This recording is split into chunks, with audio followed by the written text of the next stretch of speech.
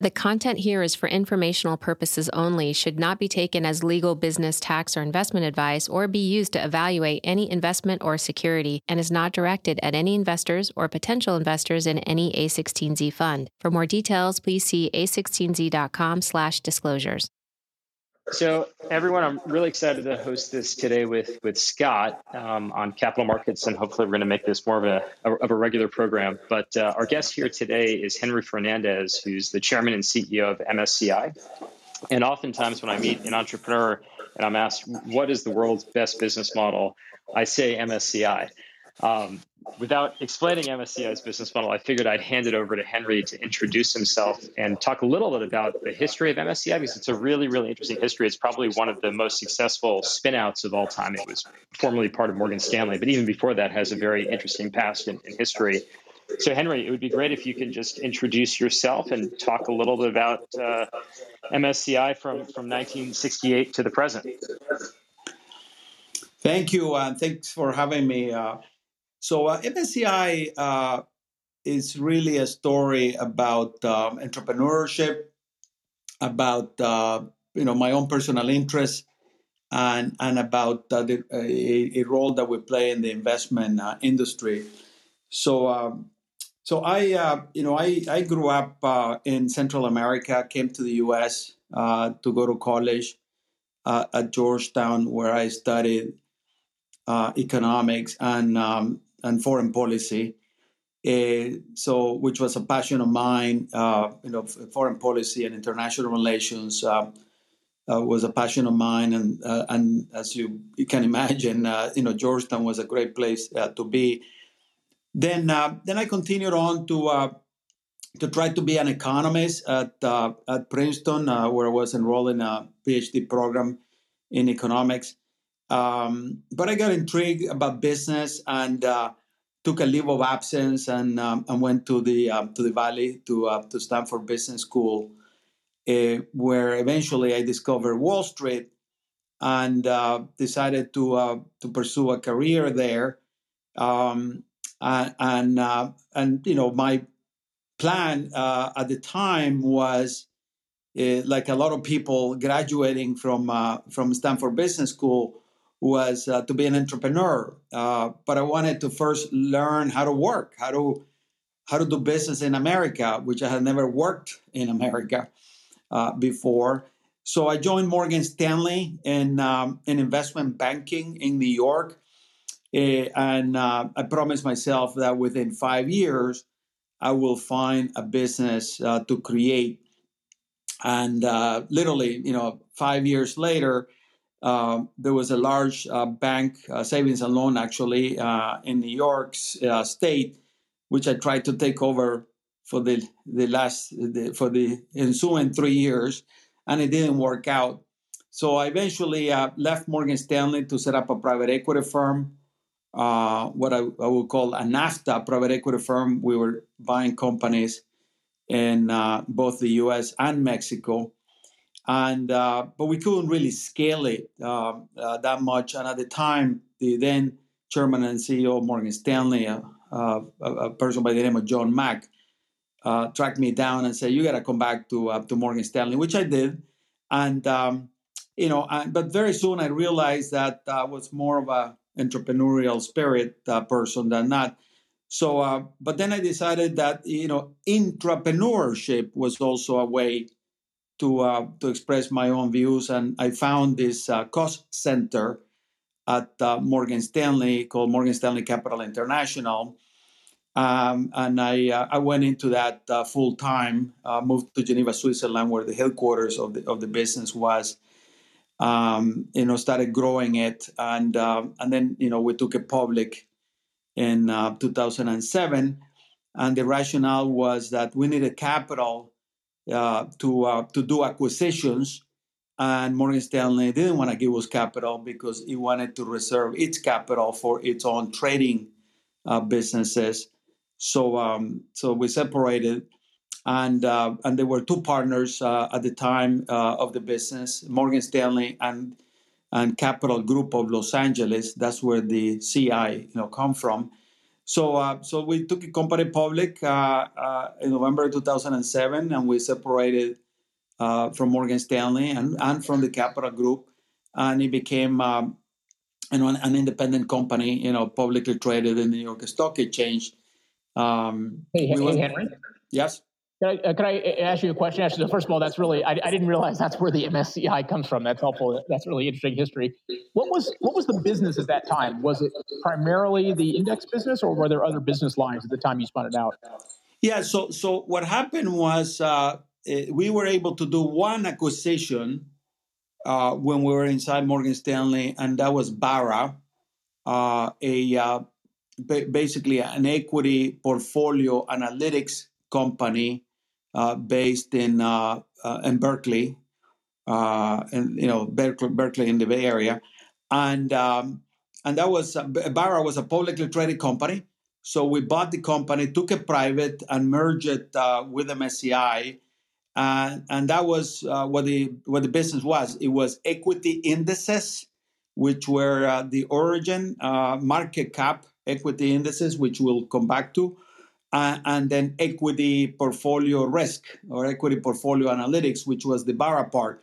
And the rationale was for every equity investment, you got risk and return. So the return or the performance was the business of the former MSCI at that point, the equity indices. And the business of risk in portfolio was the Barra business. So we merged it, and that's what we had, when we went public. Subsequent to that, we made other acquisitions, but that was the origin of that of the business at the time we did the IPO. That's great. Thank you. Got it. And Henry, maybe we could talk about, because Scott asked the question about indices. I mean, how does an index get constructed? I think a lot of people don't understand this. So let's take the MSCI World Index, which I know many funds benchmark themselves against. How and why does it work? And even what is the upper limit of indices that can be created? You could imagine thousands of different indices, but maybe let's start off with the World Index and how is it constructed? What are the inputs to that? I mean, just what is you think about the sausage factory, the sausage that you make is an index in many cases. How is it constructed? So an index, it's a measurement of a market or a part of the market. If you take the Dow Jones Index, it's only 30 stocks. If you take this S&P 500, it's 500 stocks in the U.S. market. If you take the Russell 3000, it will be the largest 1,000 company plus the other 2,000 smaller companies. So it's very hard to think of a market when somebody asks you, what did the U.S. market do today?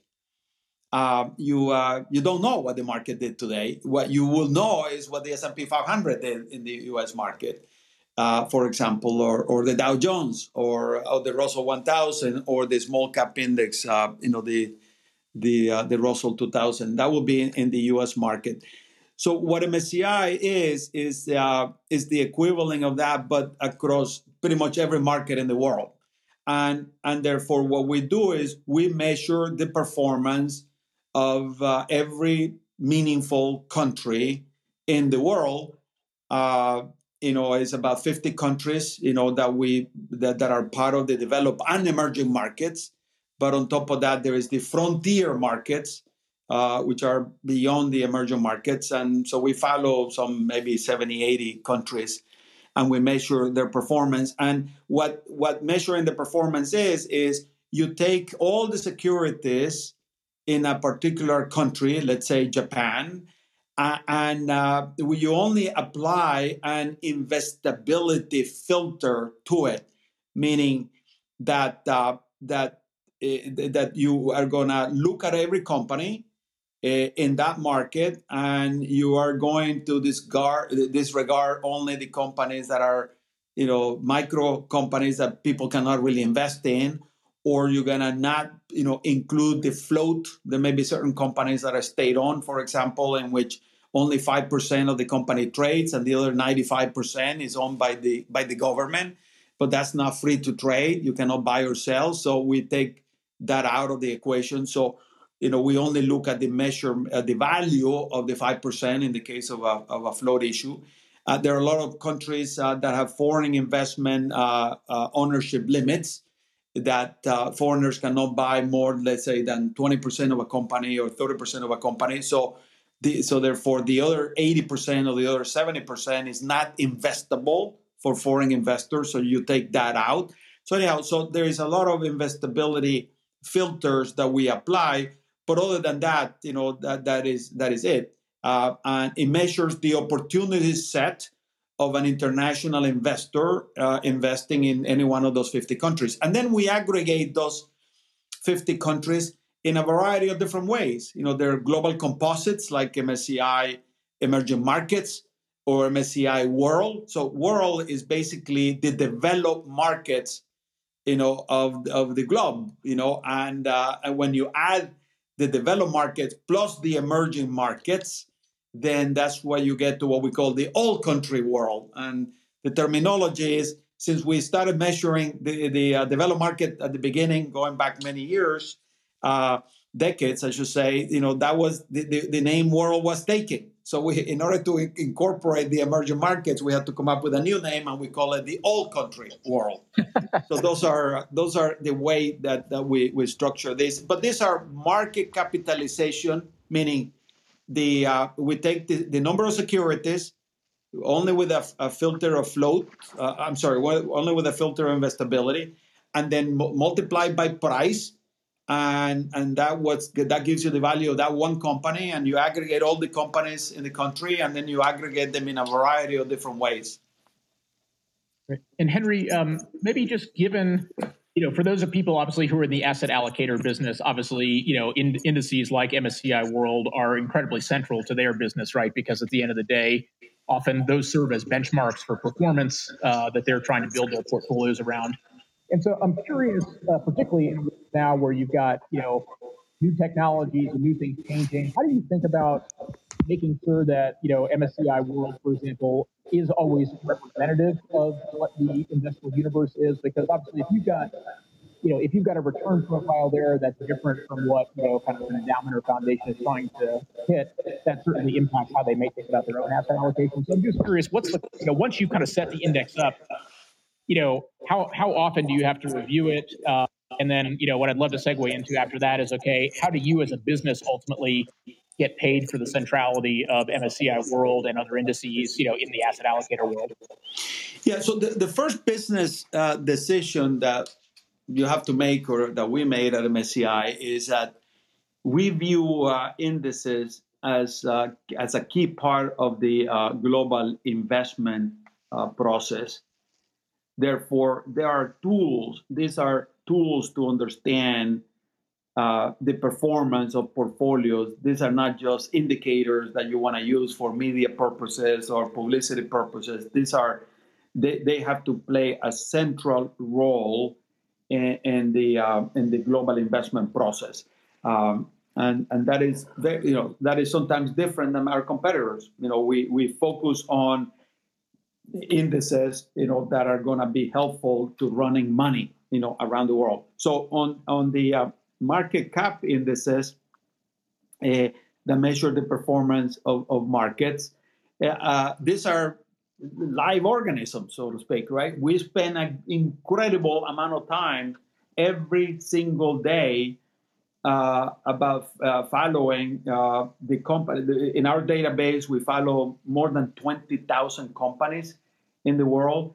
The biggest index that is institutionally investable is the All Country World Investable Market Index. That is developed and emerging market, as I said before, and it is mid cap, large cap, and small cap, all over the world, including emerging markets.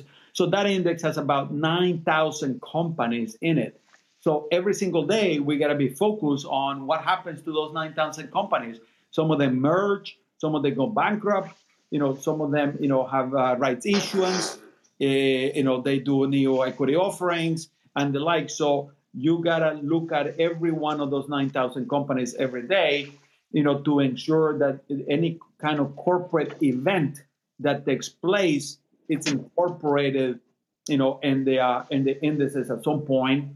And then you got to obviously check their prices that are generated from exchanges around the world to make sure that the prices are correct, that there is no typos or there is no problems, to ensure the accuracy of those indices. So those indices are used. As I said before, nobody knows what the market is. What people will know is what the MSCI All Country World Index did, ACWI, or the World Index, or the Emerging Market Index. So, and that is the total universe of investable equity, public equity securities in the whole world. So, so the ACWI IMI, 9,000 companies, represents 98% of the market cap of the world. So therefore, when you're a global, asset allocator like a pension plan or an endowment or foundation, your benchmark to understand how your portfolio did globally, whether it's developed, emerging, small, large cap, mid cap, is the ACWI IMI, index. Because you want to have a benchmark that incorporates every single part of the opportunity set, and then your active decisions as to whether you didn't want to be in emerging market, for example, or you wanted to overweight, Japan, or overweight Europe, or whatever. They need to be measured against what the markets did, and therefore they become very central to the understanding of the performance of portfolios. Right. So once an index is constructed, I mean, maybe walk us through how you get paid, because I kind of think of the universe twofold. Some funds market themselves as one of your indices, right? BlackRock has an iShares MSCI World Fund that you can just buy. And then a lot of other asset managers market themselves as beating your indices, where that data, of course, comes from you. So, maybe just kind of walk through your business model of how you get paid. And, I think the most amazing thing is that you often get paid on AUM, versus a flat subscription. So maybe just kind of walk through how the business model works and how it came to be in this particular way. Yeah, so let me mention, if you don't mind, something right before that, and then I'll jump into that. So about 80 to 85% of the index revenues of MSCI currently come from the market cap indices, which I'm going to describe, how we get paid in a minute. Another 15 to 20% of the revenues are, and that's a growing pie, is coming from, you could think of them as non-market cap, or better yet, investment thesis indices, which deviate from what I would call general equilibrium of supply and demand, and that they have a bias, they have an investment bias to them. And those are ESG, indices, climate indices, factor indices. Some people call that smart beta, but let's say a momentum index, a minimum volatility index, or a high quality stock index, and things like that. And or it could be mega trend or thematic indices. All the companies in the world that are involved in disruptive technologies, the companies in the world that are engaged in the supply of biotech, or clean energy or the like. So the vast majority of our new product development effort today is going in the direction of the investment thesis indices, and we continue to spend a great deal of time on the market cap indices in order to maintain them and grow them. But that's a direction of travel in terms of these indices. In terms of, and the reason is because, for every investor has a portfolio, and every portfolio needs some kind of index, either an index of the opportunity set to understand your active decisions that you make, or an index that captures much more the universe of the investment objectives. I should say better, the investment objectives of you're trying to achieve, and those are the investment thesis, indices. So going back to how we get paid, there really are three legs to this stool, of every index, like a company like ourselves. You get paid for active management, meaning somebody who's going to overweight or underweight securities in a portfolio relative to the index. And that is typically a subscription, just like a subscription to let's say to a media publication or whatever. You get paid. So we get paid annually fees for subscriptions, and with price increases every year. And that is for what is called active managers to look at the underlying index, which is the market, and decide what do they overweight or underweight and try to beat the index. So that's one part. The second part of how we get paid is indices that become the actual portfolio. That's called indexed management or passive management. And that is, they replicate exactly what the index is, so that basically, an investor in those vehicles gets the beta of the market. And in that part, we get paid fees of assets under management. So whatever the manager's fees are, we get paid a small part of that management fee for the provision of the index, which actually is the portfolio. And that is, for example, when you look at the exchange traded funds, that's where you see MSCI, as part, as you know, the vast majority of equity exchange traded funds are passively managed or indexed management of those funds. That's the number two leg. That's fees of assets under management rather than sort of subscription fees on a fixed dollar basis in the active management part.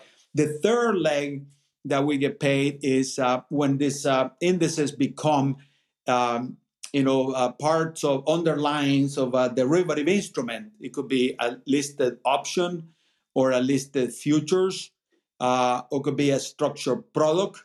So in the case of a listed futures, listed meaning an exchange and a derivative exchange, or options listed in an options exchange, we get paid transaction fees, because that's how the exchange gets paid. It's a little bit of a toll machine. So we get paid, let's say, 15 cents a contract, each way, or 12 cents a contract, or something like that. Those are transaction fees. So there are listed futures and options in the MSCI Emerging Market Index, in an older index called EFA, which it was the world, but ex-US and Canada for historical reasons and the like. So those are the three legs. At the moment, the larger part of the business right now is still in active management fees. That would be, say, in the order of 60%, 55, 60% of our revenues. The passive fees, meaning assets under management fees, will be in the order of 30+%. And then the futures and options are, say, in the order of about 5 to 7% at the moment. Got it. Yeah. Well, this is what I find so fascinating about your business, is that I think of it as an arbiter of truth. I mean, everybody agrees that your index is the index, and they measure themselves against it. Because if Scott and I came up with an Alex and Scott brick index, nobody would measure themselves against it. We couldn't go compete with you. So it kind of leads to my question of, how do you think about competition, and maybe why hasn't there been an open source index, if you will? Because anybody can come up with an index, but unless people believe in the index and unless it becomes the universal point of truth, it doesn't really matter. Yeah, so the what we do is not highly proprietary. Everyone can go out and get the securities and the prices and create an index. What is very different is that we at MSCI have worked really hard to establish standards of communication, of language between an asset allocator, like a pension plan, and an asset manager, in which it is embedded in their contract. As you said earlier in the call, the asset manager gives an amount of money. The asset owner or the asset allocator gives an amount of money to the asset manager, let's say $500 million, to run a portfolio around the world. And they say, your benchmark is going to be MSCI. And if it's an actively managed portfolio, they put certain bands as to which is acceptable outperformance or an unacceptable underperformance of the portfolio. So that's a standard. That's a language of communication between two parties in a contractual sense. So we work very hard to achieve that. We definitely have achieved that in the market cap indices around the world, and now we're pushing hard to establish a language of standards in the investment thesis indices or the non-market cap indices, so that we can do that. Now, the other thing that is very important is quality and accuracy. There is at MSCI there probably are somewhere between 14 to 15 trillion dollars of money following the MSCI indices. That's trillion with a T as in Tom, right? And about 20% of that is indexed or passively managed against MSCI indices. So with that huge amount of money that is basically trading hands every single day on the basis of the indices that we create, we better be right. We better be accurate about the measurement of these things. Otherwise, there will be enormous, implications of gains or losses, for our clients. So therefore, the MSCI brand stands as extremely high quality, extremely tedious attention to detail, and of course innovation in terms of the new things. But that's so those are the drivers of our business: is creating the standard, continuously innovating, in order to create new standards, and highly reliable and accurate indices, because the amounts of money that are attached to this institution are enormous in the world. That's great. Yeah, you and Henry, maybe that's a little bit of a good segue, because you mentioned, obviously, we've spent a lot of time talking about things like equity, which are important, but you've also mentioned, obviously, a big growth area for the business is around, I think, what you've been calling the investment thesis related indexes, the non-market cap indices. ESG, obviously, as you know, has become an incredibly important topic, within the asset allocator world, as well as obviously within the kind of manager universe. And I'm curious if you can talk a little bit about kind of, number one, what are you hearing from clients around that? What are you trying to do to help, facilitate whatever types of investment objectives, asset allocators may have around ESG, and just a little bit about your strategy there. So let me lump together ESG and climate. Obviously, climate, the effect of climate in companies and in portfolios is going to be huge. And that's part of ESG, but it's also its own independent variable. But let me initially sort of lump them together a bit, and then we can separate them later. So basically, the world is shrinking rapidly, becoming much more integrated, much more interconnected. Information flows, very rapidly around the world, and therefore, we live in a highly interdependent world. And what that means is that as we get more and more people and countries of different backgrounds and religions and all of that, we all have to live together. We all have to have equal opportunity to people, etc. Is just the nature of the process. And therefore, ESG is not a fad. ESG is a representation of what's happening in society and in the world, which is you got to have the institutions of capitalism, which I would say that companies, are the biggest institutions of capitalism, because that's where the employment is. That's where economic growth, comes from, by companies investing and creating new products, new services, and the like. So we need to make sure those companies, especially publicly listed companies, have the right governance structure. That those companies are not. Those companies are treating the multicultural societies that we live in, properly, so that they're not discriminating against, underrepresented minorities. That they're incorporating women into the workforce. They are representative of their societies because they need to attract the best talent possible. And if you create a company that has a hostile environment to women or to people, that is not going to be good for business. So that's the social part. And then the environmental part is in this interconnected, interdependent world, you can't be polluting a river and getting away with it. In the past, you could get away with it because information was in the local paper, in print.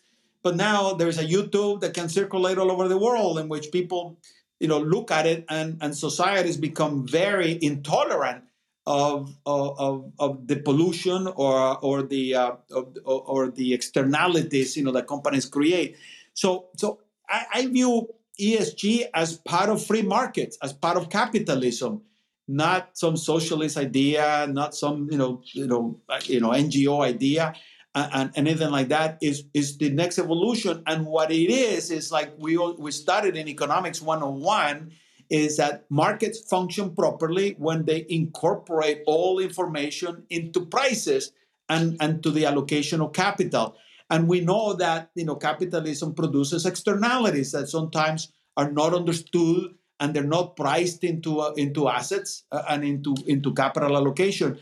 And what is going on with ESG is the attempt to incorporate and internalize into the pricing of assets and into the allocation of capital all these issues of governance, all these issues of social issues, all these environmental problems, including climate and the like. So that it is more and more relevant in a highly integrated, interconnected world.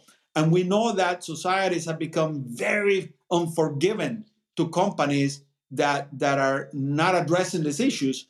In terms of governance, for sure, social issues like we have seen in America in the last 18 months, and now the coming crisis on climate. So I think that's what's happening, and therefore, when you're building a portfolio, whether it's a private portfolio, venture capital, early stage firms, or late stage firm, or growth equity, or publicly traded companies, if you do not really focus on these issues that are they're like another dimension of understanding companies, not just a financial dimension, not just a business operating dimension, but all this dimension, you're going to do it at your own peril, because when somebody's going to take that company public, and they have an issue, it's not going to go well, and the like. So I think that is what's happening in this ESG world, and it's spreading very fast. The U.S. is a laggard in all of this. But I think, it's coming, rapidly in the U.S. as well as it's going on in the rest of the world. Well, actually, on that, I mean, the SEC has made it clear that an ESG disclosure framework is coming. What's your take on that? Yeah, well, first of all, there is a role for governments to play, in all of this, for sure. They're the cops, right? They're the ones that police markets, that police disclosure, and they can establish rules about all of this. I hope, and this is what MSCI is working really hard on, is that as they will say at Hoover, which is where I'm a trustee of, is I will hope that not every problem in society needs a government solution, right? That the private sector among ourselves can address these issues and tackle them, rather than the government come in and interfering and, rewriting the rules, and which many of them are extremely well-intentioned, but we know that over time they atrophy and there's some side effects associated with them. But there is a role to play for governments in creating the right disclosures about this, the right reporting, particularly in publicly traded companies, and the like. And we're pushing a lot of our 9,000, we have about 9,000 investment institutional clients in some 90 countries, in the world. We're pushing them pretty hard to address these issues, because, first of all, it's about protection of their portfolios, of the risk embedded in all of this, but also is enormous opportunities that are coming for the good companies that can be managed very well, that can, and the like. So that there is a role for both, hopefully more for the private sector rather than, a government solution to everything, right? Henry, isn't one of the complexities though of this issue is that the term ESG means very different things to very different people. So you've got you mentioned climate, for example, and I'd love to come back to that. But you've got climate, obviously, as you've seen, particularly in the U.S., diversity and inclusion obviously has become an important priority for many asset allocators. How do you, sitting where you sit, which is you're trying to, I think, lead in this area and also be able to create, I guess, investable frameworks and indices for people to measure performance against. How do you think about defining something that has such a very different and amorphous view for so many people in the asset allocator world?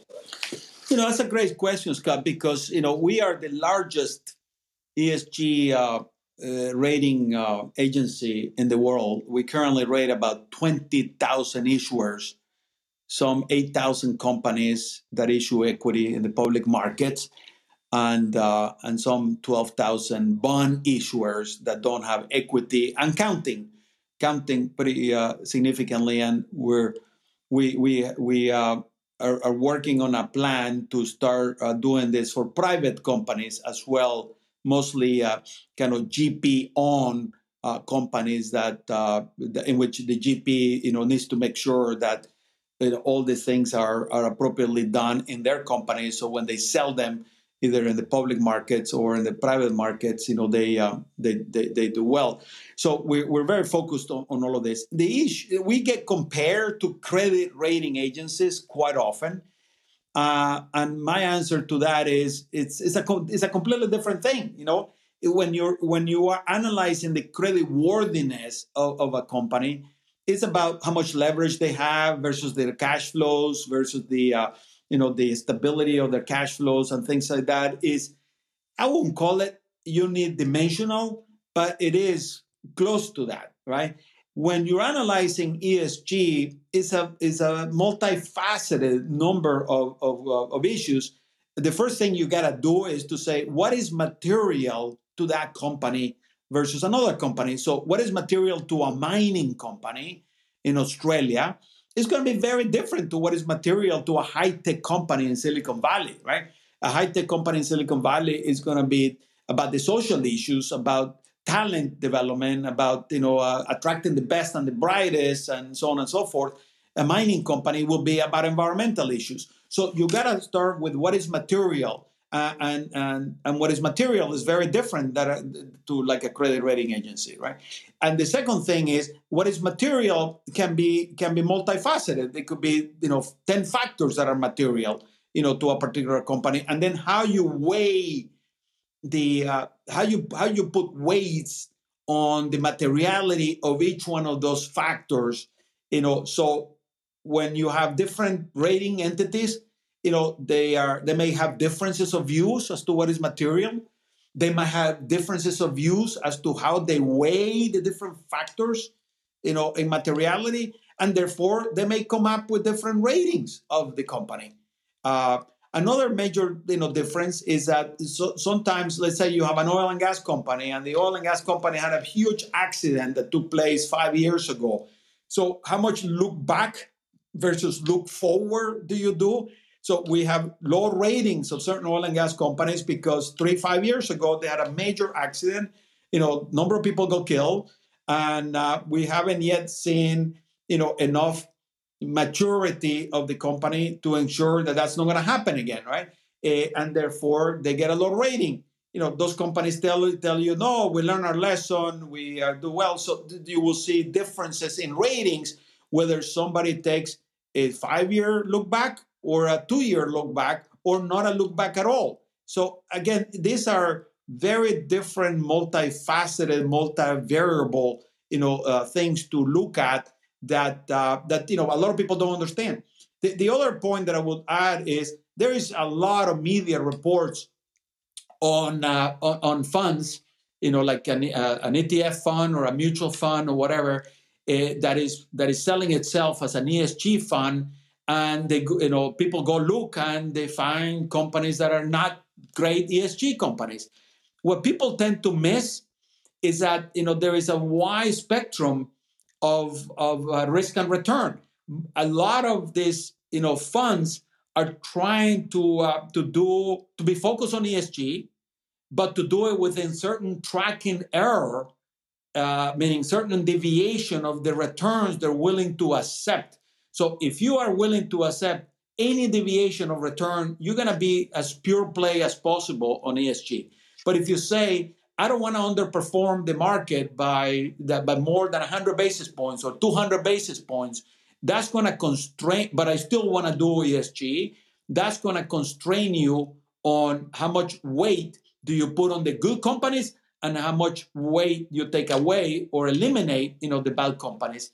So there is a lot of confusion going on about that, because a lot of these funds are trying to make sure they don't simply go extremely pure ESG, but they have certain amount of risk and return parameters that they don't want to go beyond.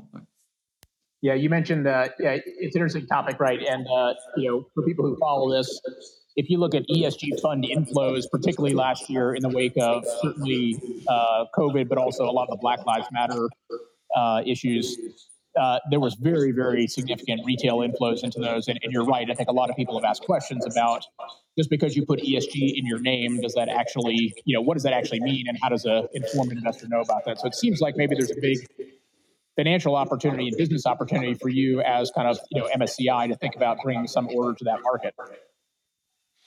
Yeah, we definitely are doing a great deal about that, and it's obviously about the disclosures. And by the way, at MSCI, with respect to ESG and climate, we work across the whole board, right? So we go from screening, meaning somebody comes to us and say, a pension fund or an endowment, and said, I want to make sure my portfolio doesn't have a lot of companies that do this and do that. So can you help me identify those companies among the 20,000 that you follow so that I can exclude them? That's called screening. The second thing is that I mentioned, the ratings. We create ratings in individual companies and bond issuers and sovereign bond issuers and municipalities and all that. The third kind of leg is we create indices out of our understanding of companies and our understanding of their ratings. So we reweight, that.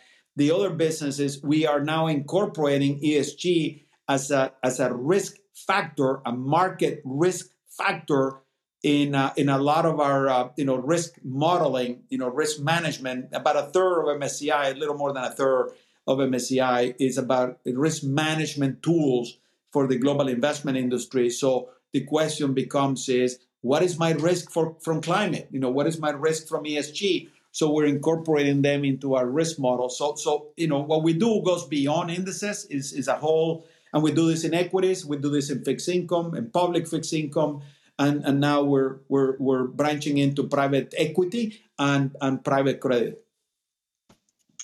So that's probably a good segue into what other assets get indexed. I mean, it's really amazing just seeing the growth of passive indexing in general. Like Jack Bogle was actually right. And you see this happening for more and more asset classes. And, here from a venture lens, we see more and more fintech companies seeking to democratize new asset classes as well. And kind of the way that I've always thought about this is, as a new asset class emerges, first you kind of get alpha for showing up. Then you get alpha for picking right. And then eventually there's an efficient market. There's no alpha. There's only potentially beta. And that's where indexing is very relevant. So, it's everything from crypto to real estate to others. But how do you think about other asset classes? Because obviously this started off, MSCI started off with the realm of investable public securities. Yeah, so we at MSCI have built what I would call the MSCI of the public asset classes. And we're now extremely focused on building the MSCI of the private asset classes, or the MSCI of private capital. And it starts with two important data points, right? One is an understanding of the investment. So if it's a private credit, is what are the terms and conditions of that credit? If it's a private company, what does that company do? What are the financials? What are their market positions and all that? So understanding of the investment. But then secondly, you also need some kind of price on that investment. Either in the case of real estate will be an appraisal. In the case of private equity, would be a mark by the manager, but as you know, those are not perfect. So we already have access between MSCI and an investment that we made in a large investment that we made in a company called Burgess. We now have access to over $10 trillion worth of private asset databases that have, clearly the understanding of the investment and any kind of marks or any kind of evaluated prices or any kind of appraisals on that. So one of the things that we're launching into is the creation of model prices. So, the same way that in fixed income, particularly in fixed income indices, I don't know if most people know this, but, on a fixed income index, in every single day, only about 2 to 3% of the bonds trade that you get an actual transacted price. The other 97, 98% of the bonds that are in an index are evaluated prices, that are derived from, the transacted prices plus a matrix of variables. So can we create model prices for private credit? Can we create model prices for, private real estate or model prices for, private equity? So we're in that trajectory. So anyhow, once you have the understanding of the investment and the and some kind of price on the investment, then you can build what the MSCI is very good at, which is you build indices, you build risk models, performance attribution models, asset allocation models, cash flow models, liquidity models, and the like for the private assets. So we are already working on the creation of, we already have private core real estate indices that are being used extensively in the marketplace. We're going to be working on opportunistic real estate, which is similar to private equity investing. And we're going to work next on private credit, which is, as you know, between equity and fixed income, those are very large asset classes, and the like. So in order to create indices, now the indices are going to be used differently than in the public asset class. It's going to be hard to do index investing or passive investing because you cannot transact on the assets, on the underlying assets like you would do in the public markets.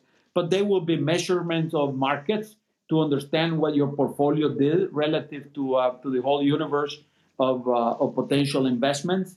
And over time, you can steer, that. The other thing is performance attribution is going to be very important. A lot of people may say, I did really well in my core real estate, investments around the world, central city, office buildings, and the like. And he said, well, you may have done well at 4% return, but the market did 8% return, right? So you left a lot of money on the table by not being in the right places, or vice versa, right? So we're looking to create performance attribution analysis, and then of course risk, because a lot of institutional investors, asset allocators, want to compare a unit of risk in private equity or private credit or real estate to a unit of risk in the public equity or the public bond markets in order to do asset allocation. And therefore, MSCI is modeling very heavily those units of risk in a way that become a little more homogeneous and a little more sort of transacted, or a little more like transparent than has existed before. So we have a lot of work, and it's also very exciting because we believe, last point here, that we believe that the allocations to the private asset classes by global asset allocators are going to double in the next 10 or so years, and so there is a massive amount of money that will continue to come into this industry. Definitely. Have you thought about crypto at all? Has that crossed the radar screen? Yes, crypto. For sure. There are two areas that we're focused on digital currencies. The first area clearly, which has an impact on what we do day to day, is the central bank digital currencies. Obviously, China is at the forefront of this effort, but the European Central Bank and the Fed are already working pretty hard to see what that could happen. So it's still early days. And then there is all forms of cryptocurrencies. those are not, people think of them as currencies, we tend not to think of them as currencies themselves, like you would think of a dollar or a euro or a yen or a renminbi. We think of them more like a financial asset, similar to the way you would think, or some kind of asset similar you would think of gold, for example, or silver, or the like. So there may be the new gold and new silver in the world, in which obviously they're used for transactions, just like gold used to be used for transactions, silver used to be used for transactions, back in the days, before the 70s, and therefore, we have a partnership that we have developed with a group of real experts on everything having to do with crypto assets and digital assets, and we'll be coming out with some crypto indices in the near future. That's very exciting. I'm glad to hear that. Yeah, and by the way, crypto is kind of the tip of the iceberg. Well, most people, everyone is focused on the crypto part, but what people should be focusing is on blockchain and the implications of blockchain to whole swaths of industries around the world.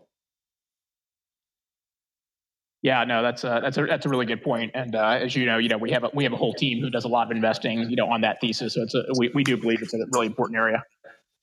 One question, I had, so particularly as you think about these private market indices now that you're looking at, is why not be a principal investor if you're already doing all the work to gather the data and you you understand all these markets in an incredible way? Have you ever thought about, or is there a scenario in which instead of purely being in the index business, that you also could be a principal investor? Yeah, so you definitely mentioned that before we came on the call as to why, at what point did we make some of these decisions, and we had a very very stark kind of dilemma, right, back in the late 90s. Way before we went public, we were sitting inside Morgan Stanley. Morgan Stanley was the creator of a variety of different types of indexed funds. The precursor was a product called Opals that traded in Europe. And then Morgan Stanley and us created something called Webs, which is the precursors of the iShares, for international markets. So, the decision was, should we combine the precursor of iShares with the MSCI indices into one company, right? And we eventually decided that a big part of the growth of MSCI was to be a neutral provider of tools to the global investment industry on an equal footing, basis, on a level playing field basis, and that picking size with one and being competing with our clients basically, right, directly was going to handicap the growth. That doesn't mean that those are not great opportunities. Obviously, iShares became a huge part of BlackRock. And great investment opportunity, but we felt that they really didn't belong under one roof, and therefore you needed to make a choice as to whether you went into the principal route or you went into the agency, meaning the provider of tools route. So we have followed that philosophy at MSCI. We don't want to be investment advisors. We don't want to be money managers. We don't want to be broker dealers. We don't want to be an exchange. That was another discussion we had early on in our life. Should we buy an exchange? Going back to the derivative products that I was mentioning, it was tough going at the beginning, getting exchanges interested in launching MSCI the futures and options. So we said, why don't we buy an exchange and get the thing done, and we do it ourselves. But again, so I think that will remain. We believe that being this neutral provider, think tank driven, kind of research driven company into all forms of tools for the global investment industry is going to bode well for us. and the minute we start competing with clients, then other clients will not want to do business with us. So that's the line, that the strategic line that we have taken. Not to say that that being a principal investor in a lot of these other areas is not fantastic. It could be very fantastic, but it is hard to mix and match it in a way. And the last thing that I will say is, like, everyone says, Henry, you created this company 25 years ago now. Is at the time it had almost zero value. I guess we could have sold the cost center product line for a few $1 million, and now is a $40 billion market cap company. What I can tell you is that based on a lot of the work that we're doing, based on what our clients want from us, based on the wind in our back on a variety of areas, we're only getting started. We're on the ground floor. Think about this: the investment industry attracts.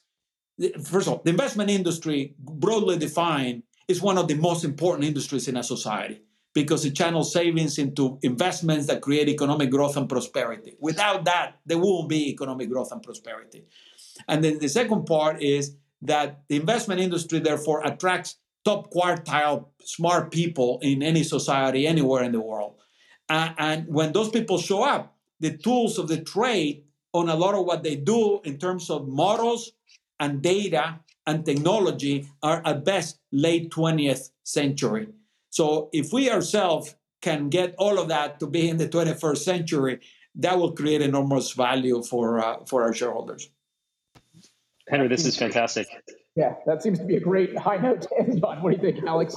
I think so, because it's the top of the hour. So Henry, thank you so much for your time, and I hope everybody in the room enjoyed the conversation.